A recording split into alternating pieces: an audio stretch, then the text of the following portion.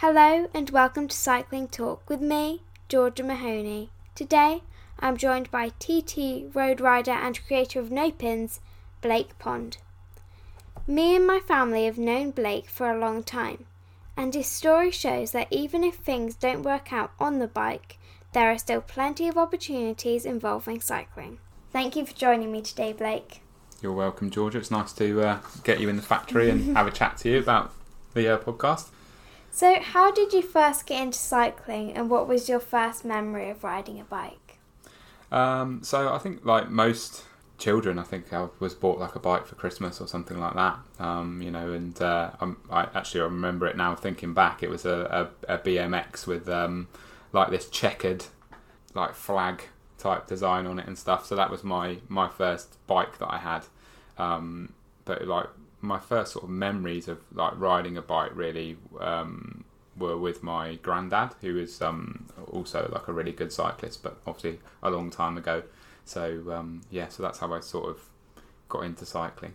Can you remember your first race? My first race, I can remember it. It was West Point, one of the West Point crits. Oh yeah. And it was it must have been about 1999 or something like that. It was like, I think I remember that because Armstrong won the Tour that year, and I think that was the year it was. And so it was a West Point Criterium race, and I believe Mark Cavendish might have ridden. Oh wow! But it was when he was like on the GB like development team or something like that, because it was like a long time ago. But that was my first ever crit, and I should imagine they were down here because there wasn't a huge amount of races on at the time. But yeah, that was the first race I did. What was it like? Well, it went pretty well. The race went quite well. There was a couple of races in the same day down at West Point. I think I did the junior race, and then I was able to do the senior race as well. Oh, wow. And so I did quite well in the junior race, and I remember coming away with the bronze BC medal. So I got a medal. I wasn't like 100% sure what that meant because that was my first bike race, like then. So, but it was obviously a regional championship, and I got a regional medal. But then in the second race, I had a crash. I clipped my pedal going around one of the corners because it's quite a tight circuit, West Point. I had an off, but then I still finished the race, but with a bit of road rash and a trip to the St John's ambulance van. So that was my first racing experience. Yeah, the West Point races are really cool because it's on like a sort of a learning how to drive course, so it's got like the traffic lights and the roundabouts, and obviously it must have been weird because then you realise that the racing was a lot different from that again, because that's a very different course from most courses. Yeah, my next race after that actually was like a Brent Tour road race, and like you say, it's a lot different. Like the West Point crit is like you've got that little climb in it, so it's quite a hard course, and you've got like a few corners, and then the race after that I did the Brent Tour circuit, which again is a really hard circuit, but completely different type of racing, and not so fast and furious as it was around West Point. Yeah. So when did you realise that you were a good rider?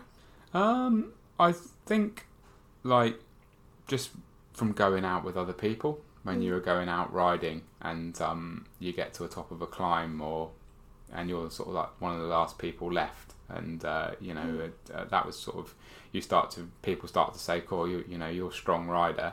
And you're going to races and you're doing okay, and then like out on group rides, people are struggling to keep up with you. I think that's when you first realise you've got some strength that somebody else hasn't got. I think it was a group ride and people going, "Crikey, like this guy's strong on the climbs." That was when I first sort of maybe thought I might be able to be quite good. What sort of training were you doing when you were younger? To be honest, back when I was like, when you say younger, I mean, I'm quite old now, so I'm like approaching 40, but like when I was like 16, 17, when I first started riding, training was a lot less scientific than it is now. So I used to just ride, to be honest. I used to just go out and ride, and maybe do a hilly route or a flat route, and I just had a heart rate monitor. I didn't have anything else, and at the time again I didn't really understand what any of that meant, so I just used to ride I think a lot of people then did just used to ride. Obviously now it's completely different, and training's all structured and around power and all those different things that you can use now to get fitter. But yeah, back then it was just go out, ride my bike. That was it. Yeah. Did you always ride for a club or a team? When I first started, I was unattached, so I wasn't with anybody. And I lived in Bradworthy, which is quite, it's a bit out in the sticks. So North Devon Wheelers was, like, I suppose the local club, but I went out a couple of times with them on group rides, but I wasn't actually a member. And so when I first started racing, I was unattached, and my first actual club, I think, was North Devon Tri Club, because I used to, because there wasn't much bike racing around here. I eventually ended up doing some triathlon just to get some competition. So that was my first club I joined. What disciplines did you do when you were younger? We just touched on it there. I did triathlon, which obviously has got cycling involved in it. Yeah. It was quite easy to access triathlon here because you had Bude and Newquay and Foy and Perranporth. And my circle of friends and the people I used to ride with at the time, a few of them were doing triathlon. So I did triathlon, and then with regards to just biking, it was just I'd go and do the if there was a local criterium or road race, I'd go and do that. I didn't have much sort of ability to travel too far. So because my mum wasn't driving, and I was living in Bradworthy, so I used to have to rely on other people going to events. That's mainly why I ended up doing triathlons, because my friend James Marshall, he was a triathlete and he used to go to the triathlons. And then I made some other cycling friends, and then I could get lifts to the other races. But yeah, they were the so road, the odd criterium, and then triathlon. Yeah, so you didn't do any TT riding when you were younger then? No TT riding. No, I didn't even know that the Barnstable, they had like a Club 10 until I was a bit older. So I think back then you didn't really have like the internet or anything, so it was a lot more difficult to find out about things going on. Like I said, being out in Bradworthy, it was quite isolated out there. So I think if you lived in Barnstable or Bideford or something like that, you would have known more about the time trials. But back then you couldn't really find out any information about things like that at all, other than phoning somebody up. So yeah. So you rode the National Road Series. What was that experience like for you? Hard. So this is probably a bit later on, because I was sort of rode when I was probably 16 to about 20, and then work took over for a bit and I didn't ride for a few years. And then I started racing again like in my mid-20s, I suppose it was, and I started doing sort of quite well straight away, so I went up through the categories quite quickly. And then I started doing some of the Premier Calendar events, which is probably what you're referring to with the National Road Series. But obviously you're racing against like seasoned professional sort of riders that have done it their whole life. It was always good experience, but it was always hard. So it was always just about like trying to finish really those races without getting like mopped up by the broom wagon. Did quite a few different ones, and they were always miles away, like Yorkshire and places like that. And it's really hard racing, but yeah, a good experience. Yeah, I don't actually know that much about sort of the senior category, so how does that work in road? In road racing, so you basically, when you first start, you'll start as a fourth category rider, and then you score points and you move up through the categories. By doing well in races, you score points, and then you can move up through the categories. And so like for example, like if you won a criterium or something, then it might have 25 points, and you'll like gather some points, and then once you get to 10 points, you go to third category, and then once you get another 40 points, you'd go to second category. And I still think it's the same, and then it's 200 points to go to first, and then 300 points to go to elite. So on top of that. So it was a bit like a bit of a points game. So you had to race quite a lot and do quite well at the races you were doing, and then you could move up through the categories. Yeah, that sounds cool. It's almost a bit like the gridding in cyclocross where you have to get more points to get higher up in the grids. So you have to get more points to be higher up in races. Yeah, it's pretty much the same, but you only have one category, don't you? Like senior. Yeah. But then you get points, and then you get up the gridding. Can you tell me about your experience at the National Time Trial Championships? So I've ridden a few National Time Trial Championships. Best result I ever had was 6th. I think Alex Dowsett won that year. There was like Stephen Cummings and I think Geraint Thomas also did it as well. So it was quite a decent national championships, and I was like one of the better amateurs, I suppose. So I came 6th, like significantly down on those guys, but it's still nice to get like a top 10 at the nationals. But yeah, I mean the national. It's always nice to go to a national event like that, and I think that's one of the cool things about cycling. I mean, if you go to like another event that I went to that year, won by Wiggins. I mean, it's not very often you get to like ride in an event with like people that are like world class winning the Tour de France and stuff. And cycling allows that. I mean, it's like football; you'd never go and get to play with like Messi or something like that. But cycling, it's like quite diverse in the groups. So, they're always cool to go to because it's just like a bit of a you can tell it's prestigious, and you've got those really top like riders that you really look up to riding. So that makes it enjoyable. Slim chance for somebody of amateur level that's not full time to win it, but it's nice to go and do well and do a national championships.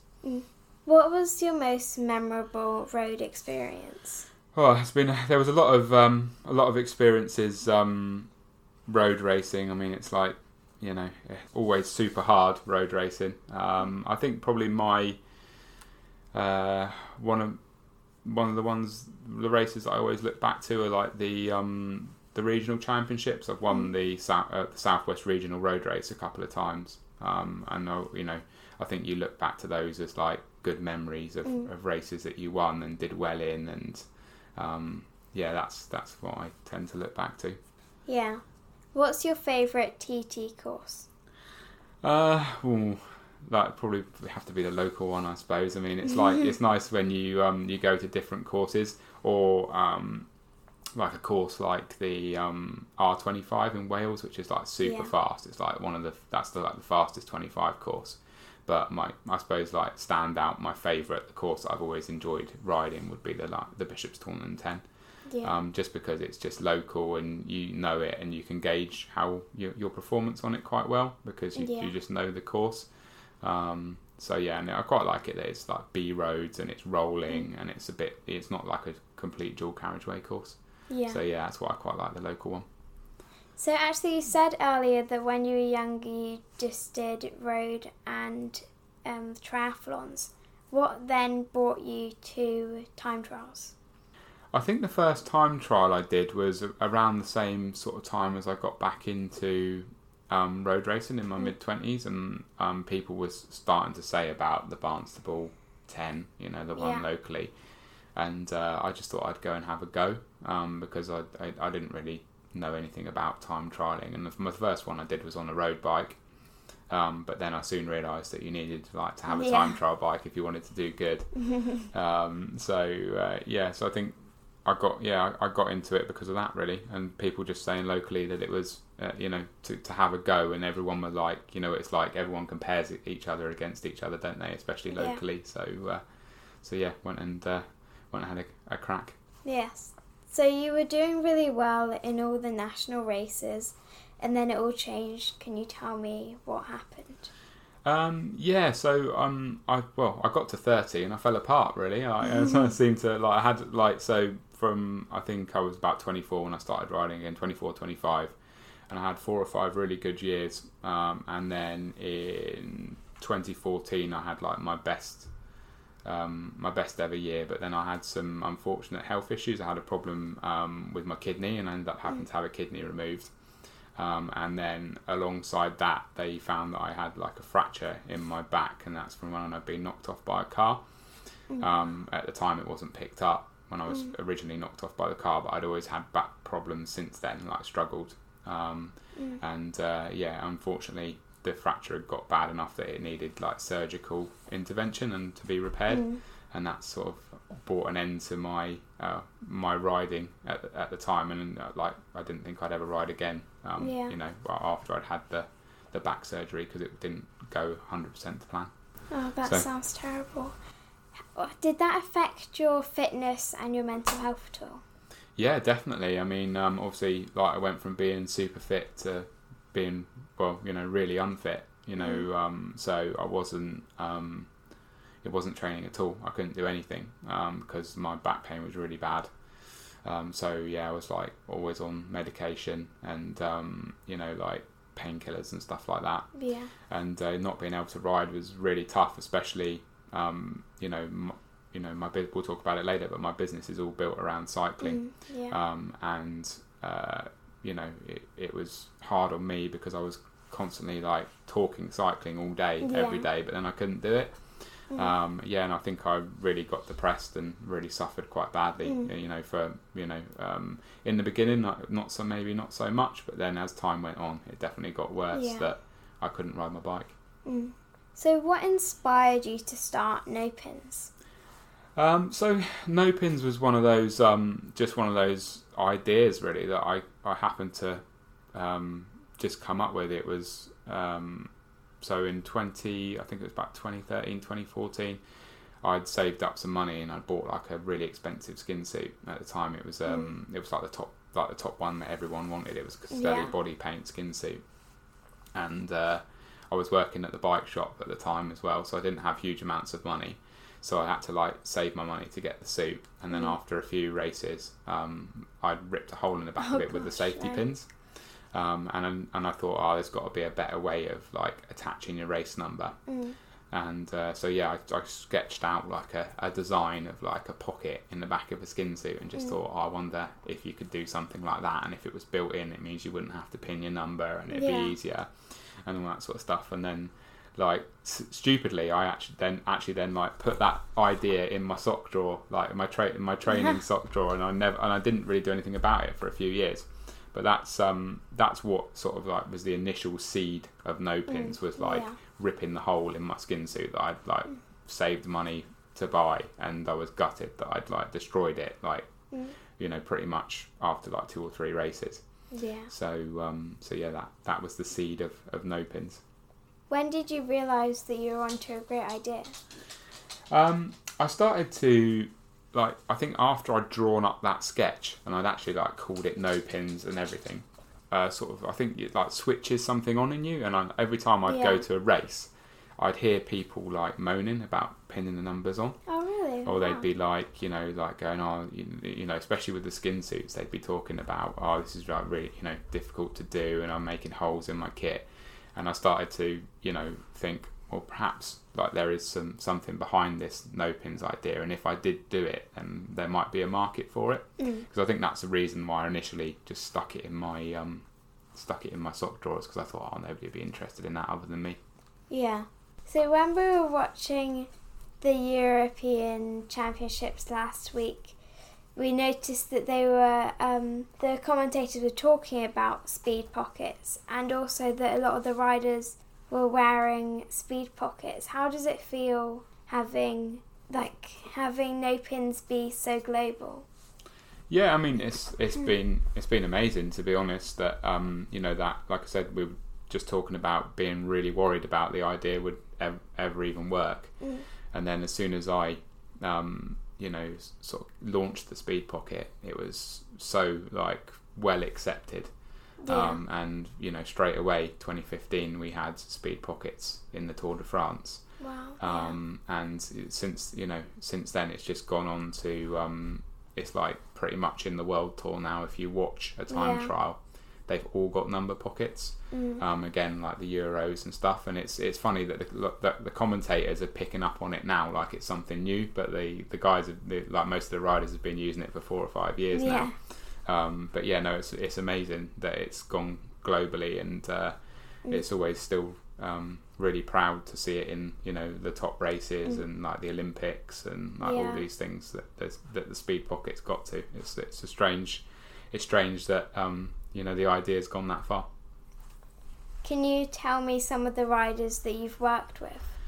Well, I've worked with a lot of individuals and teams. I mean, you've got sort of jerseys around the room here, like Contador, AG2R, with we do the whole team. We've done stuff for them, Roglic, Lotto Jumbo, Francais de Jeu, Alex Dowsett, Cancellara, loads and loads. I mean, pretty much everybody, to be honest, in the who's of time trialing, especially we've done something for or something with, but it's still now it's still even really cool when somebody from the World Tour comes along and says, oh, can you make a skin suit for us, or can we have pockets? It's still I still get a bit goosebumpy, it's really cool, because obviously I'm into cycling and I love it, so being able to get your products used by those people is a bit of a dream, really. Yeah, because I remember, I think it was last year in the World Road Championships, the camera was zooming in on the rider and you could just see the little no pin symbol and you're like, oh my gosh, wow, that's Blake. It was crazy that everybody was seeing that was what the speed pockets are, that's no pins. Yeah. I think it's such an incredible thing. Did you ever think that it would go this far? Well, the business has evolved a lot since we just did the speed pocket. But yeah, I mean, I didn't envisage that it would go as far as it has done. I think, we continue to grow and come up with new innovative stuff as well. So I think the speed pocket was like the seed idea, if you like, and then since then we've built a much bigger business off of the back of that idea. So yeah, because obviously now you do more than just skin suits. You do jerseys, shorts, blizzard tops, and also you have ID kit. Can you tell me a bit about your ID kit? Yeah, so like you're saying, we do a whole which we've got clubs that shop with us basically for everything. So we do a whole range of kit via our Club No Pins platform. We cater for everybody in the club now, not just the racers. Obviously most of our stuff is all still quite race orientated, but we do also do some more classic fitting kit that people that aren't racing would prefer. And then alongside that, now we also do leisure wear for people, because it was just something we were getting asked for quite a lot. Because I think once you're in a club, people like to represent that club, and they like to wear the kit on the bike, and then they also like to, if possible, wear stuff off the bike as well when they're in the pits, or or they're your mum, for example, she's there, watching. She might want to have a top on or something, to say that she's from that club. So ID kit really does that. It fills that part of the market. Yeah, because I have for my club that I ride for, I have the joggers, the t-shirt and the coat, and it's so cool that I can go to an event and I can wear that and people know, even though it is a small club, people know that I'm from that team. Yeah. And everything that I wear whilst I'm there is for the club, and it's so cool. Yeah. I think it's a really cool thing, and I think people really like it. Definitely, and I think for sponsors it's really cool as well, because very often if you say, for example, you go and do a criterium, it'll be an hour. Yeah. So you got an hour in your actual kit, but the rest of the day you're driving to the event, and then you're driving back, and then you're talking to people and stuff. So if you've also got off the bike wear that's got those sponsors logos on, or the club team logo on, it's just extra exposure for the club all the time. Yeah. All the sponsors. So I think the leisure wear is as important as the if you want to represent your club almost professionally. Yeah. It's as important as having the kit for the bike. Yeah. So you started out on your own. How many people work at No Pins now? So we've got 17 people that work for us at No Pins. So majority of them are full time, and then we've got a couple of part time people as well. It's gone quite big from what it originally started as. When I first started it was just me on my dining room table at home, and then my first we were just doing the pockets at the time, and then I employed a seamstress to just fit the pockets, and that was like 2014. So in the last like 6 years, it's grown a huge amount. But obviously we need more staff now because we're doing all the stuff that we just talked about earlier on, like the team kit and stuff. Yeah, and obviously you've got the really big new machines now. How does it feel to now have such big stuff that works with, that almost does a lot of the work for you? And so do you feel like in, say, 5 years' time, that'll make making the kit so much easier? Yeah, so, I mean, it's like making cycling kit is always quite labour intensive because there's always that element that it has to be sewn together. Yeah. So and there's no machines that can do that because it's too intricate and too like everything's like slightly different shapes and stuff. So you'd never get like a robot machine to do that. But we've tried to make things easier for ourselves, like with like laser cutting and things like that, whereas before we cut it all out by hand and it would take like loads of time. Now we've got a laser cutter which is like 1,000 times more efficient than cutting it by hand, and we've got like a big calendar heat press, whereas before we used to have to put it in piece at a time. Now it goes through like continuously on a roll. So we've definitely like beefed up our capacity to cope with the demand. But it's all happened like, you know, it's all happened like quite fast, so I don't ever really look back and think, oh, we were doing it like this. I just like, this is just how we do it now. But then, you know, occasionally you do go in there and go, crikey, where did all this stuff come from? Like, you know, it's definitely gone a bit mad. Yeah, because obviously it has evolved in like the past sort of 5 or 6 years. Where do you see it in 5 years' time? Well, we hope to continue to grow, obviously, and we're moving into a bigger factory soon. We want to, try and keep recruiting more clubs to our Club No Pins platform, and hopefully keep evolving the business. I mean, like in terms of like, you know, manufacturers, we're still quite small compared to your like BioRacers or your Castellis and like these massive European companies, but I think there's definitely an appetite in the UK now for sort of people having their stuff made in the UK because of Brexit and all that sort of stuff as well.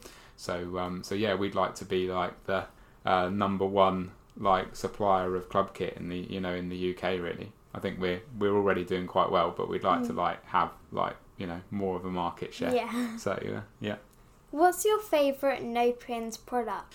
I think still probably like the Speed Pocket, really. I mean, it was like I went to a time trial myself yesterday, and it's just like every time I use it, I still like sort of like marvel at how simple it is. Just a really simple little idea, and you just stick your number in there. Didn't have to, you know, ask anyone else to pin it on for me. Didn't damage my skin suit, and then you know it's completely flat and aero.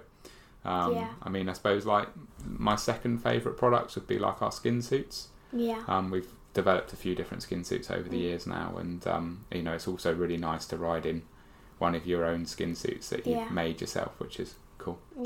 Because I have one of the skin suits. My skin suit's quite a few years old, so I'm sure you have more evolved ones, but the skin suit that I have, it's so much easier when you go to races and you just put the number in and then you're ready, and it doesn't ruin the number.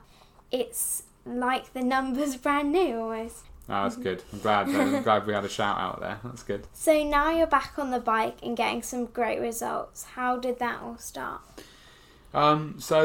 Like after I had my surgery, I had those few years when my back was really bad, and the reason it was like bad was because the surgery wasn't successful, and they put like metal work in my back that was meant to come out, and then when the surgery wasn't a success, they couldn't take the metal work out, and it took like a long time for that to settle down. But I remember at the time the consultant saying like one day it might all settle down as like bone starts to form around like the metal work and stuff, then you might start to feel like less pain and feel better. Like a couple of years ago, I just started to feel a bit better again. And I was like coming off the medication, and I just felt like better in myself, less back pain. So I thought, I'll get myself a watt bike. And the intention at the time was just to do some light training and like not take anything too seriously, definitely not race, just you know, not essentially not try and hurt myself. So I just I bought the watt bike, and I started doing some sessions, and I was really apprehensive that it wouldn't, like my back would get bad again. Yeah. But it didn't, and then I thought, I'll get myself a road bike and see if I can ride on the road. And I got a road bike, and I was riding on the road, and that was going okay.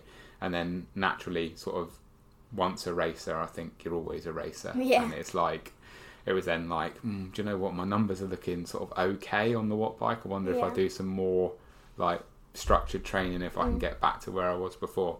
So like, yeah, it's gradually developed over the last couple of years, and I'm back sort of, competing a bit now, doing some time trials, racing on Swift.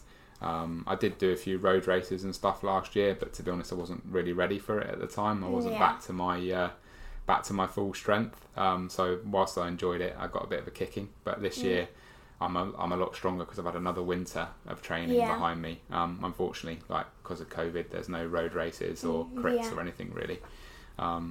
So I've taken to racing Swift and got back time trialing. Yeah. So I know you did really well in the Southwest Swift series, and you have been ranked 9th in the Zwift World Rankings. Can you tell me a bit about that? Yeah, so the Southwest Series was put on by the Southwest Road Race Group because there was no road racing going on because of COVID. They thought, they'll put like a Swift Series on. I was a bit anti it. I suppose I was a bit old school. I was like, Swift racing. But then, I did one, and I thought, actually, this is quite cool. If you take away that, I think a lot of people get hung up on, they think people are cheating in Swift because they put their weights in wrong, or their power meters aren't right, or whatever. So I just always took it with a bit of a pinch of salt, the results that were coming through. But I just enjoyed that competitive element. Yeah. So when the Southwest guys put on the series, I thought, do you know what? I'll do that, and it will give me something as a bit of a focus, because I've always been one of those people. I like to have a goal or something to train for. So I just used it for that, really, to train for that. Yeah. So and it went better than expected, to be honest. And the first series I was third, and then the next series I won because they did 2 series. Yeah. And then following on from that, I've sort of learnt a bit more about Swift racing, and I've been racing some of the bigger races. And it's a bit like we were talking earlier on about ranking points. Yeah. In Swift, it works slightly differently. If you do like the bigger the race, the less points it has. So so basically you get like a score from from your 5 best races, and the lowest score means you get a better ranking. Oh, okay. So it works sort of a bit in reverse, just to be weird. I've done some good races on there and had some good results. So you've got like Swift Power, which are like the guys that do all the rankings and all that sort of stuff. And I've been like floating around the top 10 in the world rankings on there because I've had some good results in some of the bigger races now. So it's really cool. It's nice to do that. So yeah, it sounds really cool. Where's your favourite place to ride? On the road or in the virtual world? Both. Both. Okay.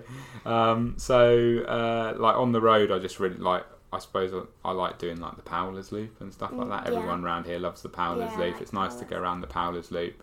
But I've also got like a loop that I like now that goes up the old Barnstable Road, like where you live, and then it just loops out round to Bideford.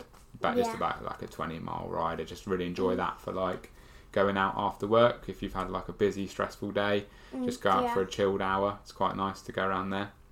Or Powler's if you're going for a bit of a longer one and bit of a smash.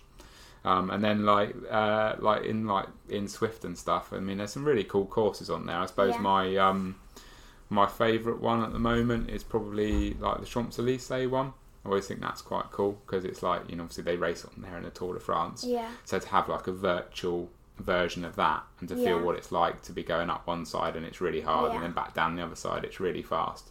It's a cool course, and I've had quite a few wins on that course as well, so I like it for that reason. Yeah. So I don't do a huge amount of Zwifting, but I always like the ones where you're going through like water tunnels or in like giant forests. But I think I always love to go out on the road. That's always good. Yeah. No, it's definitely different. Swift's like just a different. It's almost like a different discipline. But yeah. It's, it's never gonna. I think they have got steering on there now, which is like you can get a steering unit and steer on some of the things on Swift now. But it's never going to replicate, like you guys like the off road. Yeah. So it's never going to really replicate riding off-road. Even if you can steer, it's not like, you've got to have bike handling skills to do well on there. But yeah, it's good fun. In the future, they'll have like virtual reality and it will look so realistic. It'll be crazy. Yeah, I reckon they probably will, you're right. And then you'll probably be able to like lean the bike in and stuff. Do you prefer to ride alone or with other people?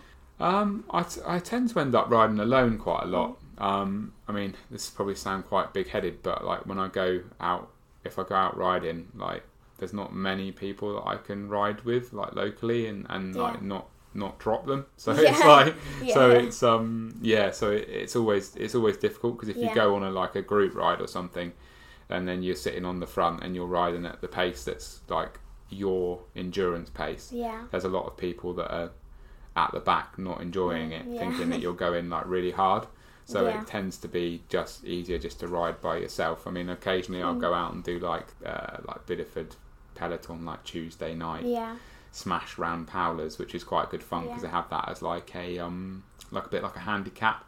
They set everybody off in different groups. So and then you can like try and catch everybody up and and it makes it a bit more fun. So you still get that group element, but you don't get people moaning at you that you're going too hard all the time. So that's quite good fun. But yeah, otherwise I tend to just do it on my own, and I'm also busy, so it's like with this place, so it's like if I can grab an hour, it's just grab an hour, get out for a ride or get on the Watt bike or whatever. Yeah. So who's your favourite current rider? Favourite current rider, I think I'm friends with Alex, and like I've always liked him as a rider. I think he's just a really nice guy, and I think that it's always good to see him doing well. But I mean, like in terms of like flamboyancy and stuff, I really like Alaphilippe, and I still really like Sagan. Obviously Sagan's getting a bit older now and starting to come to the end of his career, but I like riders like that, in the races that are like really attacking and light it all up and make it exciting. That's probably my favourite at the moment would probably be Alaphilippe for that, because he's just fearless, he just goes for it rather than just sitting in the bunch all day, which is what a lot of them do. So Who's your favourite rider of all time? Of all time, I mean, we talked about him earlier. I mean, like I still really like Lance Armstrong. I think obviously his results are like questionable now, and like but some people say everyone was doping back then, but I think he was a bit of an enigma. He was like, he transformed cycling really, from like a sort of a backwater sort of like unknown sport to something that was like global and really known. And I think he's quite charismatic as a guy. Yeah, so I still really like him. And then I mean, if I was picking like anybody else, it'd probably be like Sagan. I think like of the current generation. I think he's like just can win on so many different courses. And he's got so much like charisma, and like he brings like a different element to cycling, which let's face it can be a bit boring sometimes unless it's a mountain stage or something like that. If it's like a sprint stage, you can sit there all day and like watch the telly and hardly anything happens until the last 20 kilometres. So yeah. What are your plans for the future? Oh, that's a big question. Yeah. For life or for cycling?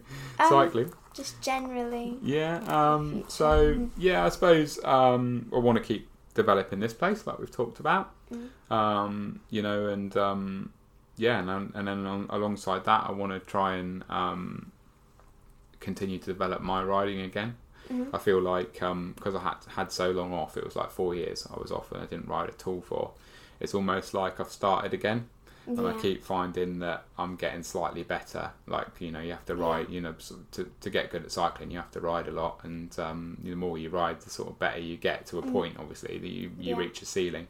But it's been quite cool that I've seen progression again. Yeah. So I'm just enjoying that, and I'd like to try and get back to somewhere near the level I was back in 2014 when I was like doing really, really well. You've got 5 minutes before a race. What's on your playlist to get you motivated? I've been listening to lately. I've been listening to a Warehouse Dance Party playlist on Spotify. There's all different songs on there, but it's quite beaty, quite pumping. So I do quite enjoy listening to that at the moment. So it's just I found it recently actually, but it's like Swift racing is quite, like we were talking about earlier on, it's quite intense. So I tend to put something like that on during that. Yeah. So. Everyone that hears it says that's a bit young for you, but there we go. So, what's your advice for young riders? I think like for younger riders coming into it, I think I hear a lot like youngsters now like they look up to the elder riders and they look at like people like training by power and like all that sort of stuff. And I think maybe that some riders get into that a bit too early. I think to begin with, you've just got to really enjoy it.